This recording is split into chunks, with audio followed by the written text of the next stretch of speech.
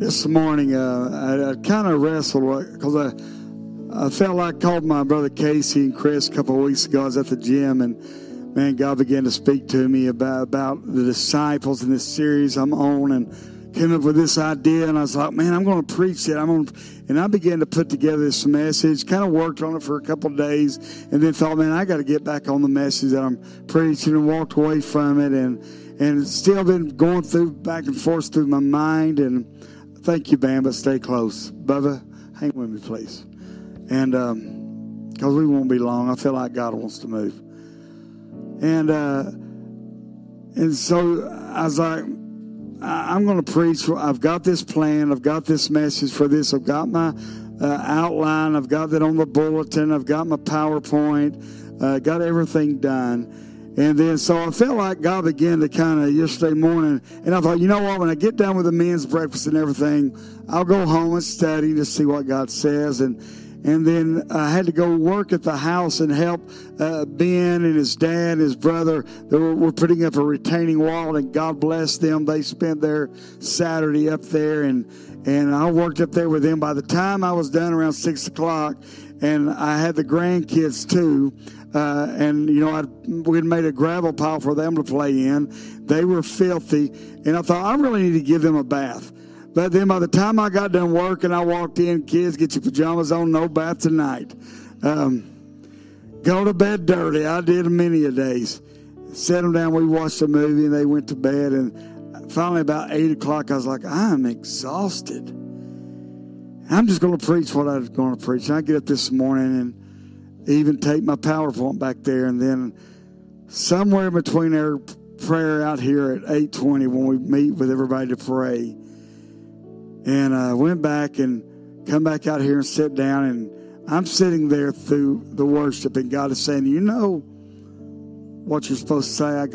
I'm like, God, I'm not even got a quarter. I say what I've given you. And so I get on and I'm like, man, I hope I got enough internet service out here where I can pull up at least what notes I do have. And so I believe this is for today. I know it's for people at 9 a.m. God moved, but I'm convinced it's for people here today. Whether this is your first time, whether you've been here for a while, this is for someone today. We've been in this series called Anatomy of a Disciple. What a disciple looks like. For asking the question, are you just fond of Jesus or are you a follower of Jesus? Because there's a big difference. There's a big difference. And we started this series, and I'm just going to tell you, none of the scripture will be up on the screen, because if they put up what I gave them, it would not be right for today's message. But if you've got a Bible or a Bible app, want to turn with me, I will be here in a minute in Luke chapter 5. But we started this series in Mark 1, where Jesus shows up. He's walking down shores of Galilee, and he comes across these two different sets of brothers, Simon, Andrew, James, and John. And this is the short version of what happened. Mark 1, 17, and verse 17 and 18. Jesus called out to them, come follow me. I will show you how to fish for people. And they left their nets at once and followed him. The Passion paraphrased it like this. Immediately they dropped their nets, left everything behind to follow Jesus.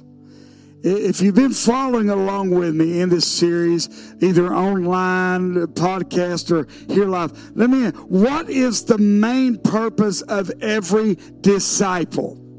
The main goal, to become just like their rabbi. Jesus was a rabbi. Jesus was a rabbi. And the disciples' main goal was to become just like, to do everything. In fact, there are stories of rabbis that if they were hurt and walked with a limp, their disciples would decide to walk with a limp too. And there was this saying that every disciple wanted to be said about them. They say, may they be covered in the dust of their rabbi. In other words, because the rabbi would be walking down. The roads weren't paved. There was mud, there was dust, there was dirt. And it said those disciples would follow so close that by the time they got to that town, they were covered in the dust of the rabbi. That's how close they followed. That's what happened here in Mark 1. Simon, Andrew, James, and John left everything to follow Jesus. Luke 5. Luke tells this story with a little more details than Mark. Luke was a doctor. And if you're going through the Bible and reading through, Mark is a man's man. He's just to the point. He tells not a lot of details. Luke, being a doctor, he goes into more details. Here's Luke's telling of this story, Luke 5:1, of when Jesus called his first disciples. One day as Jesus was preaching on the shore of Sea of the Galilee, great crowds pressed in on him to listen to the word of God.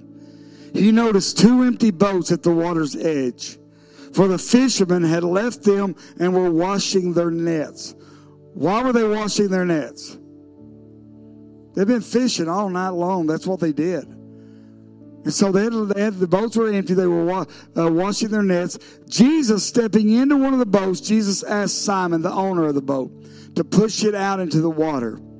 And Jesus sat in the boat and taught the crowds from there. When he had finished speaking, he said to Simon, "Go out where the water is deeper and let down your nets to catch some fish." "Master," Simon replied, "we have worked hard all night and didn't catch a thing." I don't think Simon was being disrespectful. I don't think he was like, "Come on, are you serious? We're fishermen. You're a rabbi. What do you know about fishing?" Because he said, "Master." Another word for master is rabbi. And he was saying, automatically Simon saw something different in Jesus. He said, "Master, rabbi, we've been fishing all night when you're supposed to fish. We've been fishing. We didn't catch a thing. But because of who you are, and we recognize it, we'll let our nets down again." And get this, verse 6, at this time their nets were so full of fish they began to tear. A shout for help brought their partners in the other boat. Soon both boats were filled with fish and on the verge of sinking. When Simon Peter realized what had happened, he fell to his knees. He recognized who Jesus was. He said, "Lord, please leave me. I am such a sinful man." For he was awestruck by the number of fish they had caught as were the others with him. His partners, James and John, the sons of Zebedee, were also amazed. Jesus replied to Simon, "Don't be afraid. From now on, you will fish for people." In verse 13, as soon as they landed, Simon, Andrew, James, and John, as soon as they landed, they left everything and followed Jesus. They left everything and followed Jesus. That would be the beginning of a 3-year incredible journey for these 4 men. I mean, they would see things that would blow their minds. I'm serious. I mean, they saw men that they knew were blind. The city knew were blind. And Jesus, bam, their eyes open. They would see Jesus heal deaf people. People that couldn't hear. People that were lame from birth. Jesus prayed for them to be healed. They witnessed miracle after miracle. Lepers being cleansed and given their lives back. They heard him teach. They heard his parables. But get this, they saw Jesus speak to the weather and the weather obey him. Wouldn't that be nice? Get this, not only that, Jesus brought them into miracle. You remember the feeding of the 5,000? It says just men. Most theologians believe when you included the women and children, there were somewhere between 15 to 20,000 people there that day. And Jesus invited them in because they were like, hey, send the people away to get something to eat. And Jesus like, you feed them. With what? They bring Jesus these few fish and loaves of bread. And when we say loaves, don't think of the loaves we buy. They were these little round pieces of bread. And you know what I love about this? The miracle didn't occur when Jesus prayed over it. The miracle didn't occur when he broke the bread. It didn't happen when he gave it to the disciples. You know when it happened? I love this because Jesus wanted them to experience it. The miracle happened in the hands of the disciples because every time they would reach down, grab a piece of fish and bread, you know they had to be thinking, this ain't near enough. They would hand it, look back, it was still full. They witnessed miracle after miracle after miracle that not on just that occasion, it happened on another occasion. They were witnesses to that. Peter got to walk on water. Even if it was only a few steps, he literally walked on water. And then when Jesus picked him up, read this. Jesus didn't calm the sea, walk him back to the boat, and then give him a lesson. Jesus raised him up, and right there in the middle of the storm, on waves, on the crashing sea, Jesus gives him this lesson. Takes him back to the boat, gets in the boat, and then the storm stops. Peter saw all that. With everything that he saw, when I was thinking about this, I was like, so after Jesus died, after all that, he saw all that happen, and Jesus died, and Jesus wasn't with us. Why do we read this in John 21:3?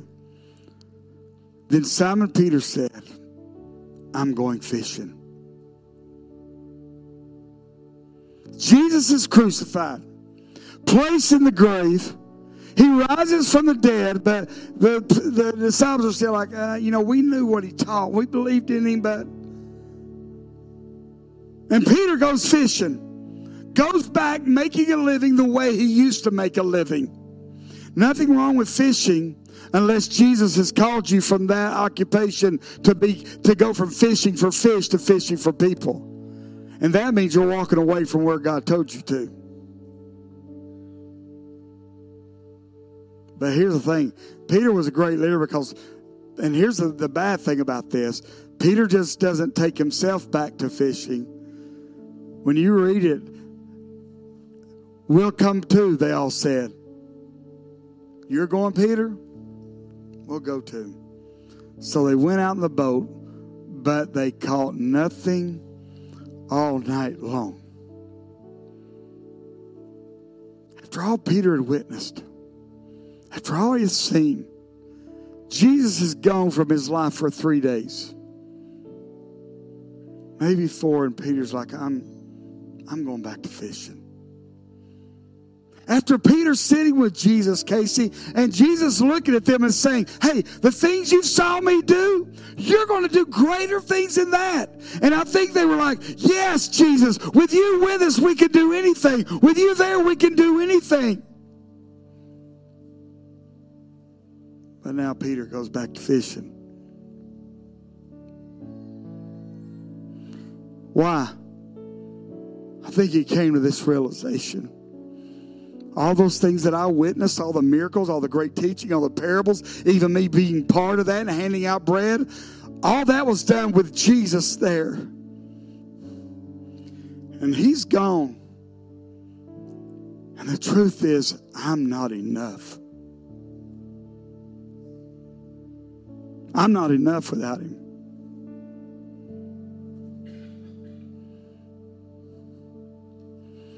I know what I'm about to say is not popular. And if I was well known enough, they might even try to cancel me. But I'm not that known. Because with all this body positivity we've got going on right now and all that, the thing to say is, oh, I'm enough just as I am. I'm enough just like I am. I am enough. Let me tell you, That's simply not true. You're not enough. I'm not enough. And until we come to the realization that Peter made, I'm not enough without Jesus, we'll go back to doing what we used to do. See, Peter wasn't under the. He thought just because Jesus wasn't physically there with him, that it was it. I love this. Peter's like, I'm not enough. So they go back to fishing, and look what happens. Verse 4, at dawn, Jesus was standing on the beach, but the disciples couldn't see who he was. He called out, friends, have you caught any fish? No, they answered. Then throw your nets out on the right side of the boat, and you'll find some. When they did, they were unable to haul in the net because the number of fish. Does that remind you of anything else? The first time they were called, the first encounter with Jesus. And I think something hit Peter. I think something hit him. We're like, this has happened before. I remember my first encounter with Jesus when I realized I was meant to do something besides what I'm finding myself doing right now, in a boat fishing for fish. And he thought, whatever I've got to do, I've got to get to Jesus. The Bible says he puts his overcoat on, or outer garment, and jumps in the water. Why? I do not know. Maybe he just didn't want to be naked in front of Jesus. I don't know. But it seems to me that's a lot of weight to carry swimming. But he gets up there on the shore because he's like, I'm not enough without Jesus. I need him.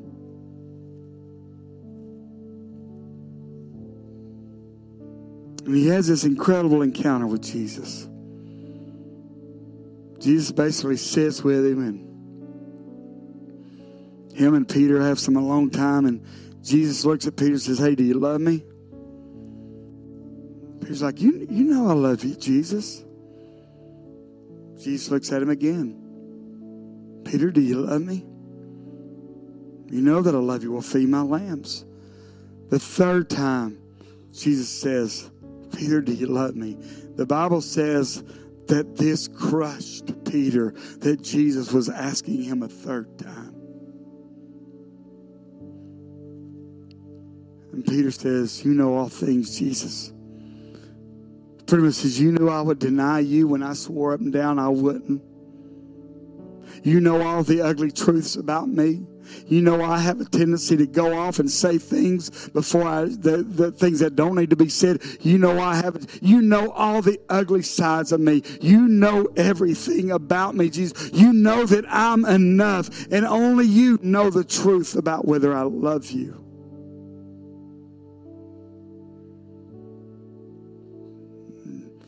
Jesus said, Peter, you're right.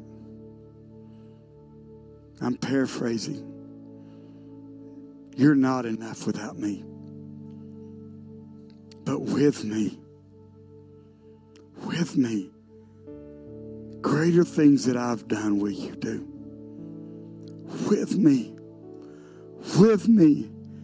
And the same Peter we saw deny Jesus, that thought, I'm not enough without Jesus, days later stands in the city courts and preaches boldly and sees 3,000 people come and accept Jesus that day.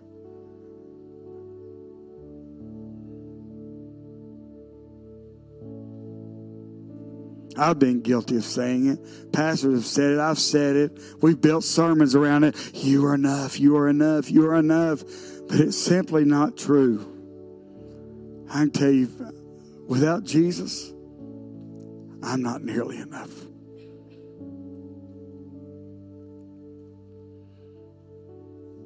To the person struggling with addiction, you're not enough. If you were enough, you wouldn't be 20 years deep in this opioid addiction if you could do it on your own.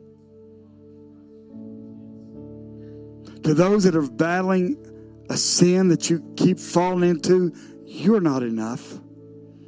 You keep trying, you're not enough. Julie, you're not enough to conquer this, whatever it is that the enemy has tried to put on your body. But with Jesus,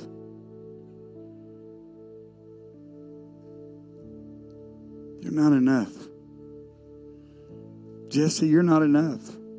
Isn't that encouraging? Because we want to hear people say, you're enough just like you are. You're good enough. You've got to get just like you are. But listen, it's simply not true. And if we were honest with ourselves, we know that's not true. We know. We struggle. We may put up nice posts on Facebook. We may try to put on the face, but deep down inside, we know I'm not enough. And Jesus has said that, do you realize God created us that we would not be enough without Him? There is that, you've heard it said, but I don't know why we don't get it. There is this God-sized vacuum, hole in us that we will always feel not enough until we allow God in there. You can struggle, and you will struggle until you're finally honest with yourself. I'm not enough.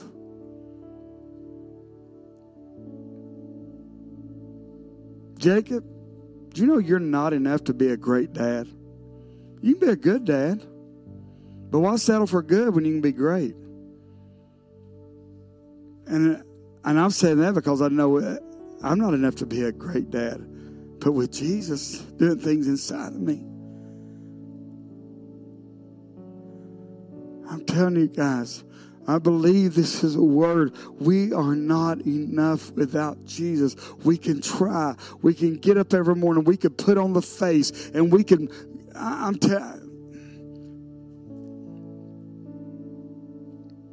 telling you, it is hard for a pastor in this culture nowadays to speak the truth, even if it's spoken in love, because everything you say gets taken out of context.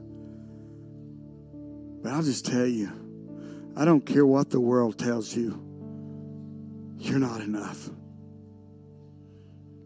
I don't care what your favorite fashionista, your favorite blogger, your favorite podcast person says, you are not enough. If Jesus is not, you are not enough without Him.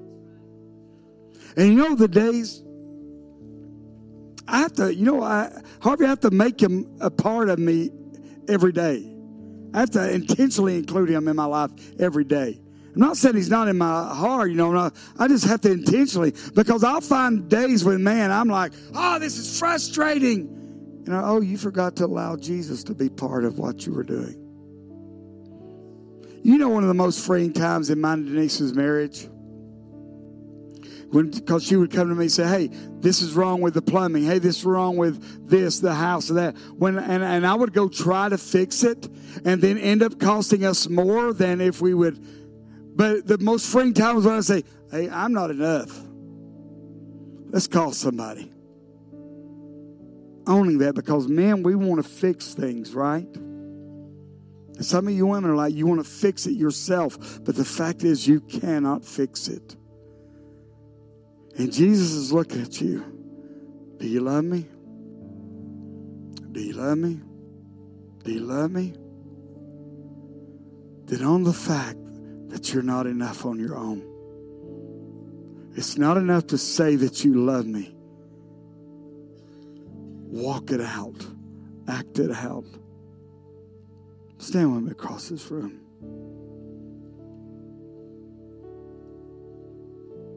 Listen to me. When it comes to leaving your sin behind, you're not enough. When it comes to fixing your marriage, you're not enough. When it comes to fixing your kid, you're not enough. When it comes to forgiving others, forgiving yourself, you're not enough. When it comes to loving and being loved, you're not enough. We need Jesus. I'm not enough unless you come. Will you meet me here again?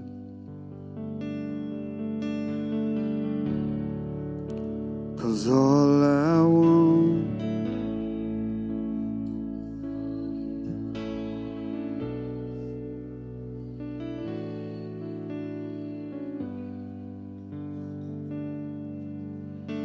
know that at 9 a.m. Stacey Harris, he come up and was talking about how he said, part of that song I love is, will you meet me here again and again and again and again. And I would never embarrass him because, man, he is.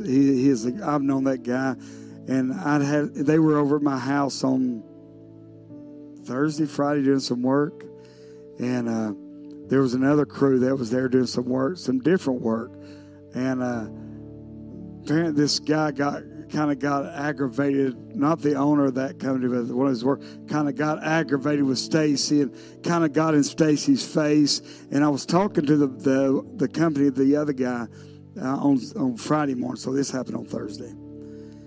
And he said, yeah, he said that bald guy, he said when so-and-so got in his face, he said the bald guy just put his head down and walked away. He said he don't know that saved him. And I said, let me tell you something about Stacey Harris.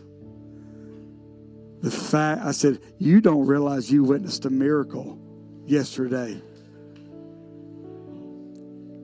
The fact that Stacey Harris put his head down and walked away and didn't knock that guy's head off is a miracle.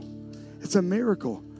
I said, because I'm going to tell you, I've known this guy for 30 years, and I've watched him come to Jesus again and again and again, because he understood this fact that I'm not enough. There are things in my life that I'm not enough to overcome. I've got to allow him in every day. Every day, it's got to be him in my life. I said, so let me just say this. Him walking away was saving your friend's life.